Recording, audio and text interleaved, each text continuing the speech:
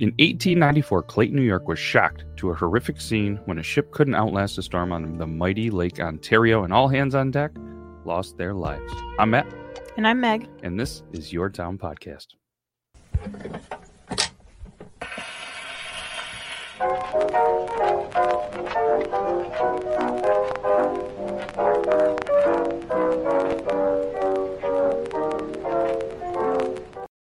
Welcome back, everybody. This is another good one. Shout out to Meg coming back for this episode 18, and coming up with the topic. Pretty excited about this one. What about you? I think it's a good one. It's a pretty good one. It's about a town in Clayton, New York, and we're going to jump in there. And also shout out to the Deluxe Edition Network.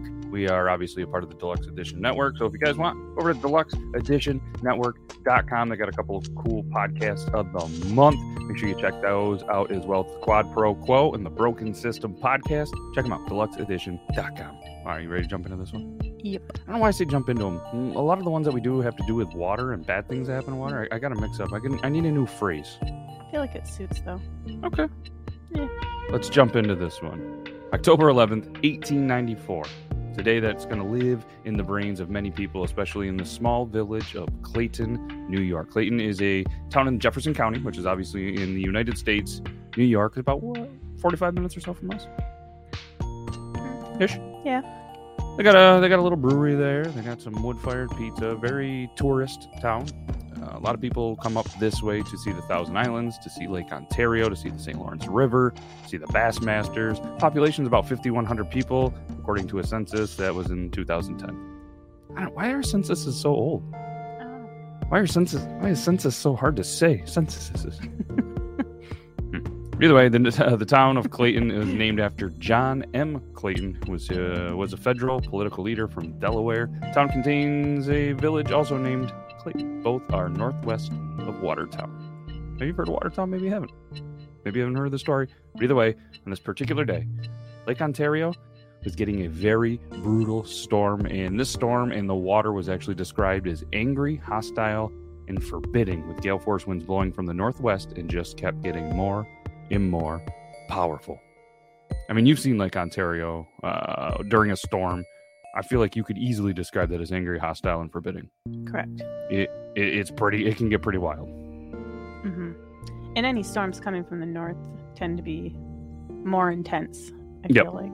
Yeah, 100%. Mm-hmm. This is one that was always going to be remembered for many reasons. Somewhere out in this storm, though, there was a 3-mast vessel traveling from Detroit to Cape Vincent, and it was actually carrying 22,000 bushels of grain. The boat, named the Hartford. The Hartford was built at the Lynn and Craig shipyard, which is in Michigan, town, city, whatever. I'm not even going to try to pronounce that one. Do you know how to say that? Gibraltar. Yeah, that's exactly it. Yeah, nailed it.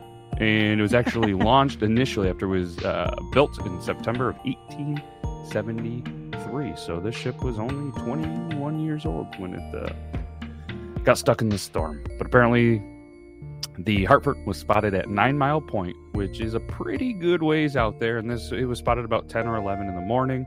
Water just smashing over the deck, and the boat itself was just being thrown all over the lake. Witnesses on shore could see that the blue flag with 3 stars on the mast, which means the ship was in distress. Could you imagine being a witness of this, just seeing this ship being thrown around and just feeling helpless, like there's just nothing you could really do? I know. Couldn't imagine.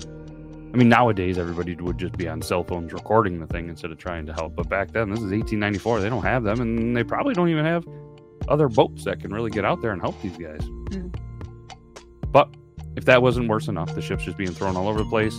The wind then shifts, and it actually started to push the ship towards the shore and the breakers.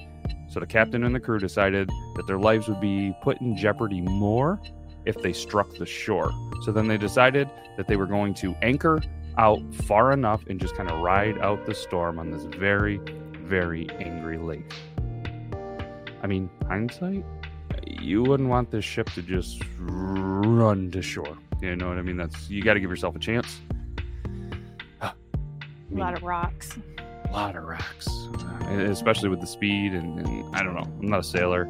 I just know that would not be a good time. But so the lake was getting angrier and angrier and had other plans for this boat. The wind shifted again, so the ship was then carried toward the northernmost tip of Mexico Bay. And this area in Mexico Bay was one, and still to this day, is dreaded by sailors and boats.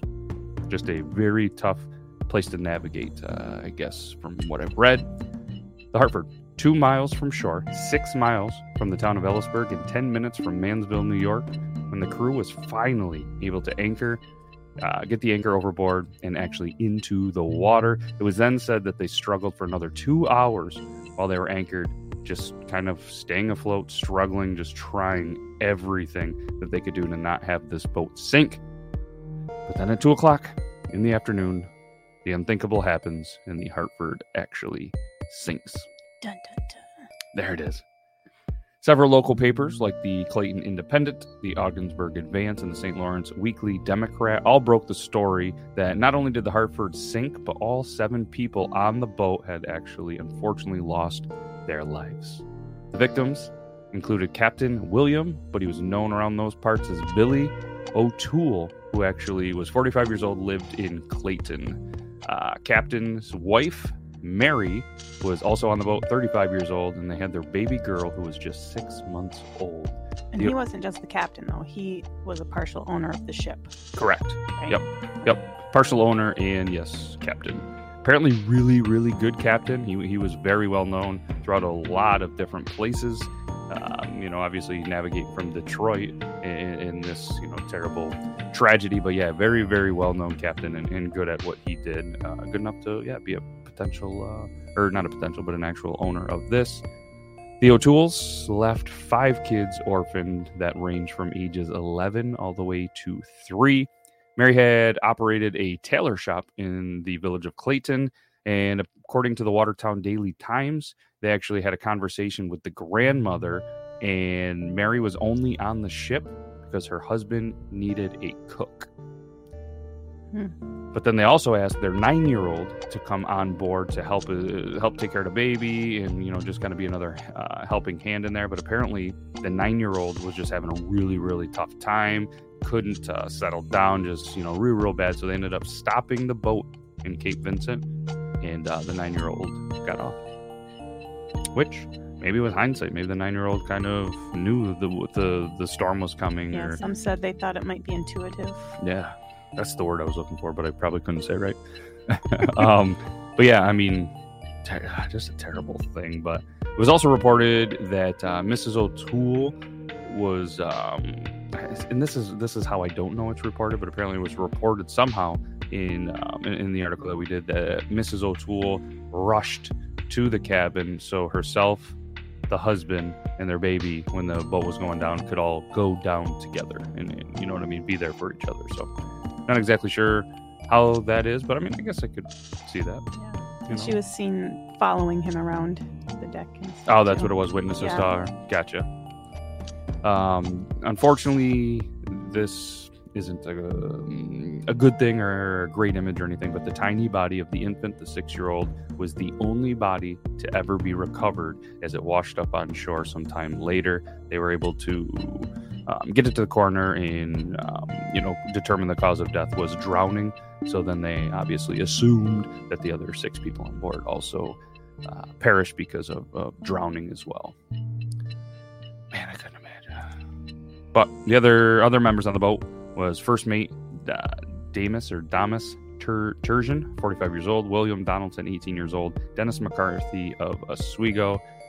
And then there was also reports that Richard Seymour and a Michael Purcell were on the boat, but apparently they were on leave at the time, thankfully for them. So, Augsburg Journal wrote on October 12th, 1894, that a life-saving crew at Sandy Creek started but had to return for lifeboat and lines before they could actually reach the boat, and obviously the boat went down. But it was a big stir for the local people because obviously they were very upset, and they thought that the life-saving crew just waited too long. They didn't do enough, from putting their lives at risk to save this crew. And you've read the article and you've read a little bit of some stuff on there.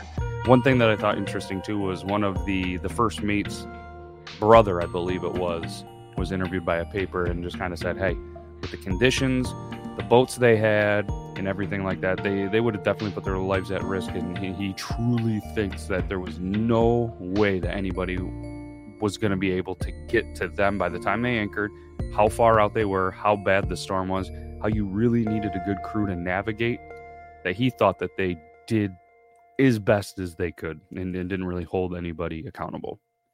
I did read that. So, I mean, somebody obviously very close, the brother of somebody that perished, kind of sticking his neck out saying, hey, they did as much as they could. But a lot of reports out there that you could kind of, if you want to Google, kind of like we do, and we'll give our sources here in a little bit, and a lot of archives of papers, a couple that we didn't mention yet that were out there is the Oswego Daily, what's that? Palladium, really good with words, and the Watertown Reunion, a couple of papers. Not around anymore, but a lot of archives, some really cool stories. And the day after the incident, many people came from far, far away to view the wreckage, but it couldn't be seen because the water was too deep. Divers did attempt to find the remains of the victims and reported that the hull had remained intact as it sank to the bottom. So they were really hoping that they were going to be able to tow it out, get it up, and get it to shore, maybe find some people, at least have the boat back. But they wanted to turn it into a tow barge. That's okay. Yeah, that's what it was. They wanted to turn it. Yep. So they wanted to get it there, but it was in 40 foot of water, covered and already just embedded into the sand. I mean, the next day. So it's pretty much still there. But one thing we did mention earlier is the Mexico Bay.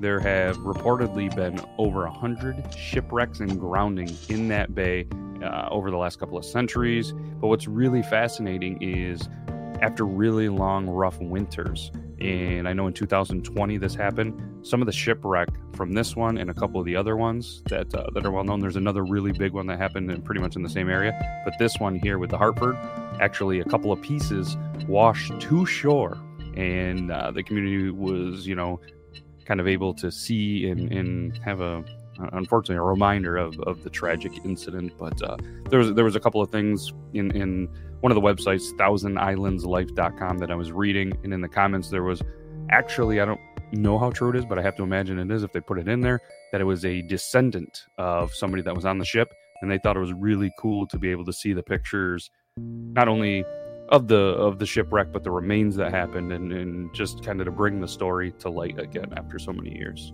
I wonder if when these pieces wash up, do they put them in like the local museums? You would think they would have. Museums? You think they would have to, but I mean, I'd have to imagine if the person that finds it wants to keep it, maybe put it on the wall or a mantle or something. I would think that they would get rights, but maybe they. It'd be kind of cool to have it.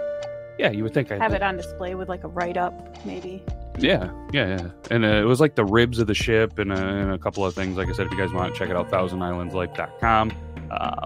Like I said, there's some pictures and some stuff like that from Lake Ontario, Mexico Bay. So that's one of the sources that we used, obviously, for the pictures and that little bit. And the other one was a great book by Sherry L. Farnsworth, Historic North Country Disasters.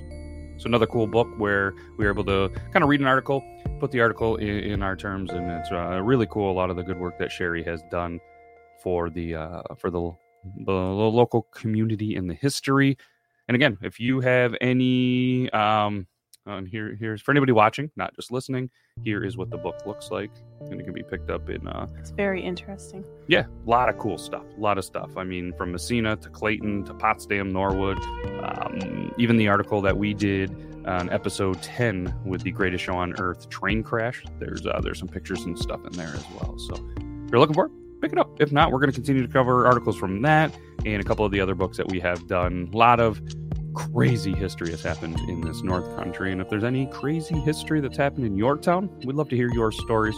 Shoot us an email, send us a message on Instagram, whatever you want. We'd love to dig in and cover your story. And I'd like to leave you guys with a quote. Life is a shipwreck, but we must not forget to sing in the lifeboats. That was Voltaire.